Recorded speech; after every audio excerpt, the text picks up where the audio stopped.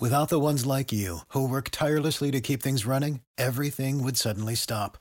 Hospitals, factories, schools, and power plants, they all depend on you.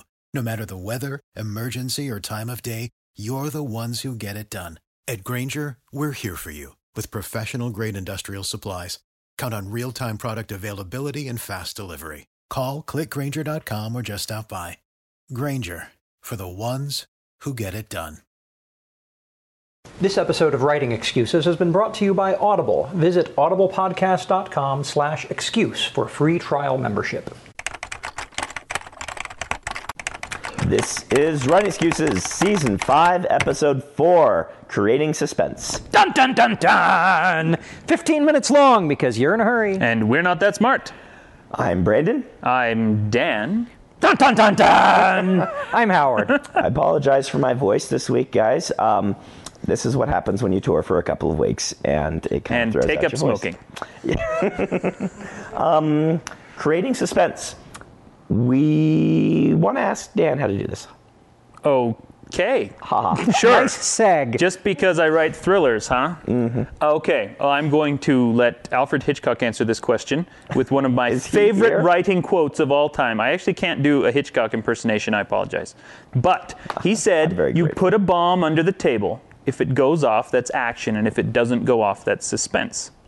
You sit and listen to people talking about baseball instead of being blown up by a bomb, and that increases the suspense of the scene because you know what the problem is and it hasn't happened yet.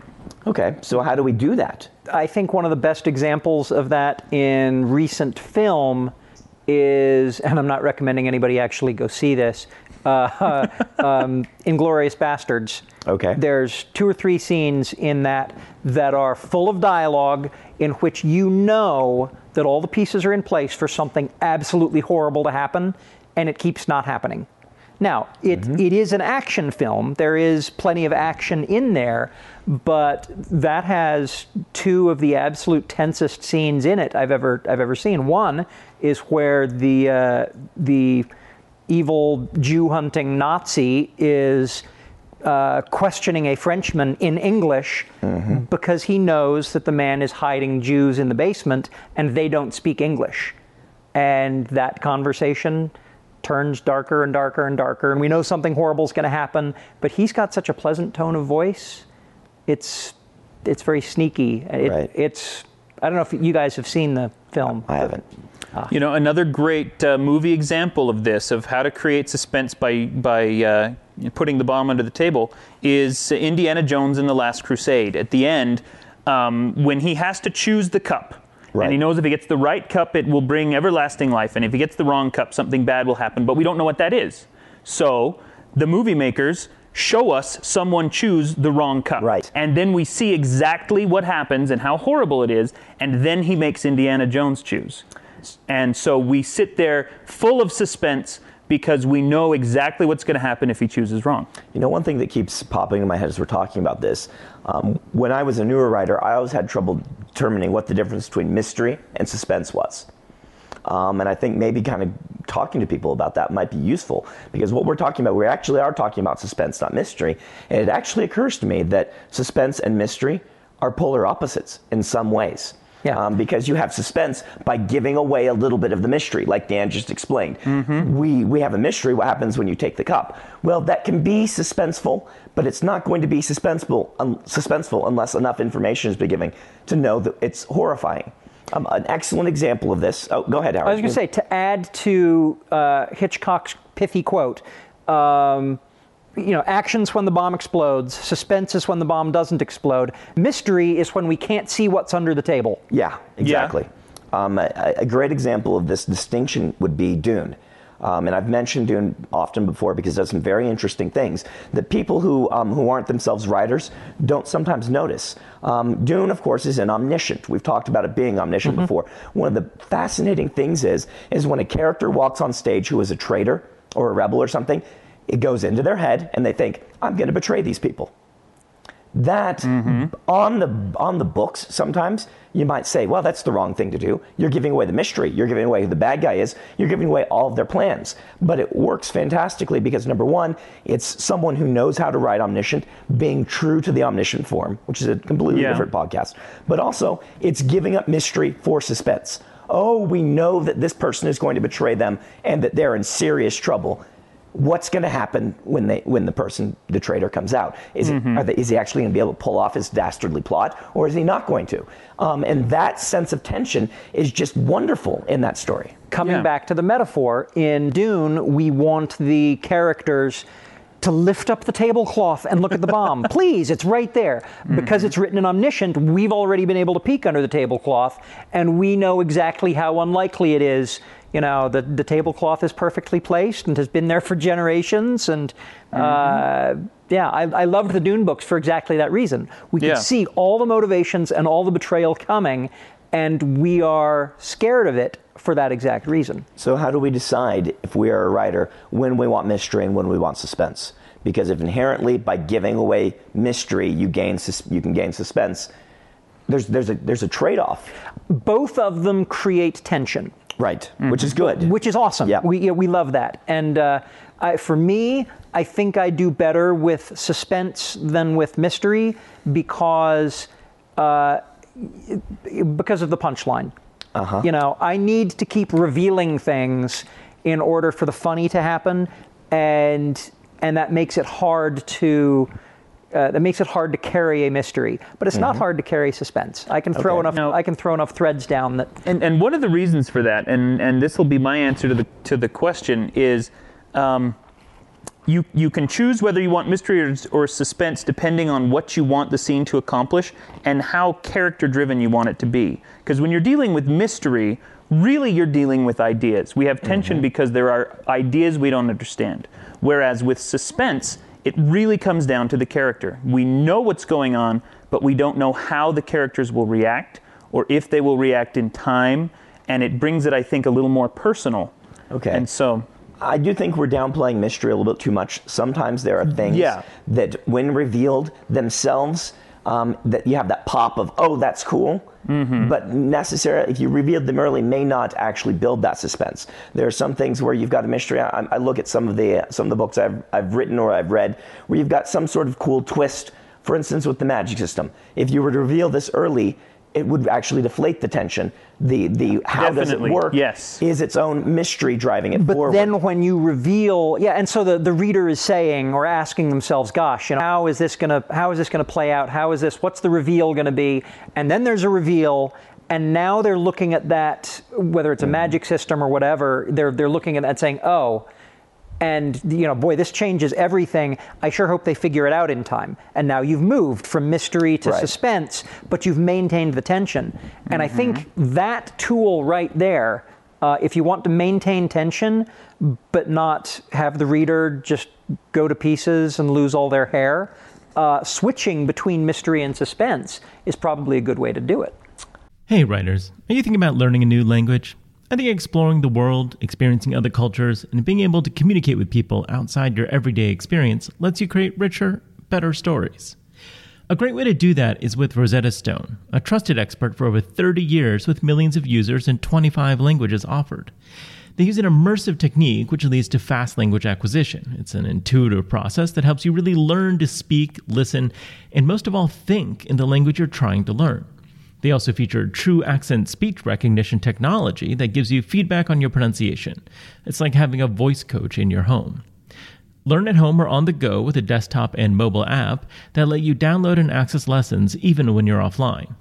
And it's an amazing value. A lifetime membership gives you access to all 25 languages, including Spanish, French, Italian, German, Japanese, and, of course, Korean.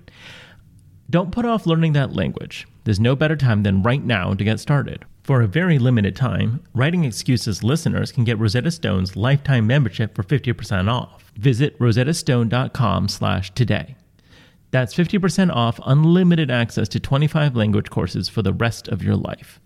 Redeem your 50% off at rosettastone.com/today. Without the ones like you, who work tirelessly to keep things running, everything would suddenly stop. Hospitals, factories, schools, and power plants, they all depend on you. No matter the weather, emergency, or time of day, you're the ones who get it done. At Grainger, we're here for you with professional-grade industrial supplies. Count on real-time product availability and fast delivery. Call, click Grainger.com, or just stop by. Grainger, for the ones who get it done. Let's do our book of the week this week. Howard, you were going to... Oh, you know what? It occurred to me that instead of picking a book that, one of us or all of us have read, we should just go to Audible's site and pick something that's really popular. Offhand, Brandon, you've got your laptop open there in front of you. What was their number one download last week? Well, Howard, that would have been my book. Surprise, surprise. Oh, such a twist. I was selling the joke. Yeah, Brandon. you were reading it straight. There's no way, Dan, or I could do that. You have a radio voice. I have no voice. Yes, The Way of Kings. Actually, I think it would be 2 weeks by now when this thing comes out. Was the number one best-selling book on Audible last week. So, and that was read by Michael Kramer and Kate Redding, who did the Wheel of Time books. They are fantastic. I asked for them specifically. And you can't ask for a better deal than this. 45 hours and 30 minutes worth of entertainment. For free. For free. If you try the free 14-day trial. Yep, 14-day trial. You go to audiblepodcast.com/excuse. Support the podcast, listen to my book, and get, several days worth of entertainment. How many 2-hour commutes is that? That's 21? Well, plus the upside, the big selling point here also is that you're not going to throw your back out lugging that 20-pound book around. That's right. So, well, no, the real upside is, and I'm sorry to say this with a straight face, but I have to, it's a really, really good book. Oh. I mean, seriously. For those of you not benefiting from the video feed, he totally had a straight face. Fingers crossed. No. We will be posting, by the way, all the artwork for it online eventually, so that people who listen to the audiobook can go see the artwork that's part of it. But enough about my book. Let's get back to Suspense. Okay, I want to take our discussion in a little different direction if I can. Oh, and talk about creating suspense in a different way, which is basically convincing the audience that you mean business. Okay. For example, the movie Serenity, which has a big thing that happens at the end, and I'm not going to say who dies, but somebody dies. And it's a beloved character, and as soon as that person goes, the audience knows that anyone is game. And it creates a lot of suspense in the finale of that movie because anyone else could now die. If the creators have gone that far, they could do it again. You know what? I'm gonna say, personally, I hate it when creators do that.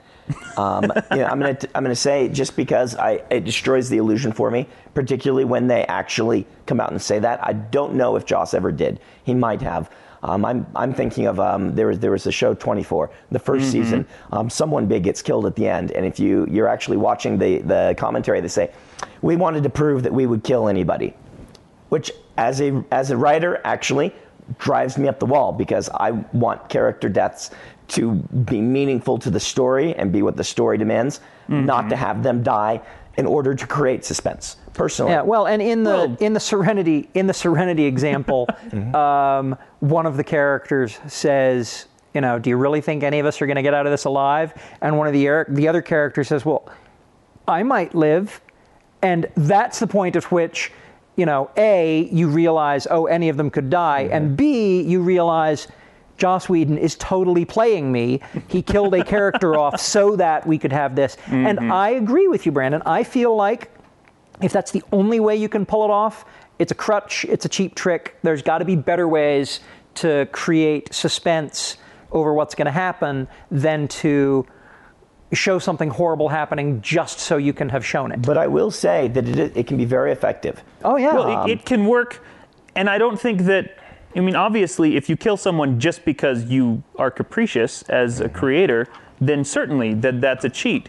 But I think that you can kill someone for multiple reasons. Right. Well, I have to believe this as a serial killer author.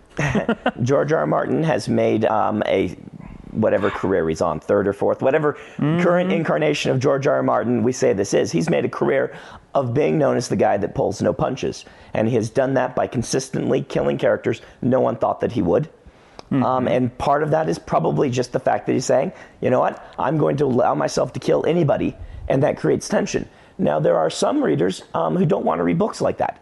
Yeah. But you still have to be able to convince them. They want to be convinced that anyone can die, but they don't want anyone to actually die. Yeah. How do you do that?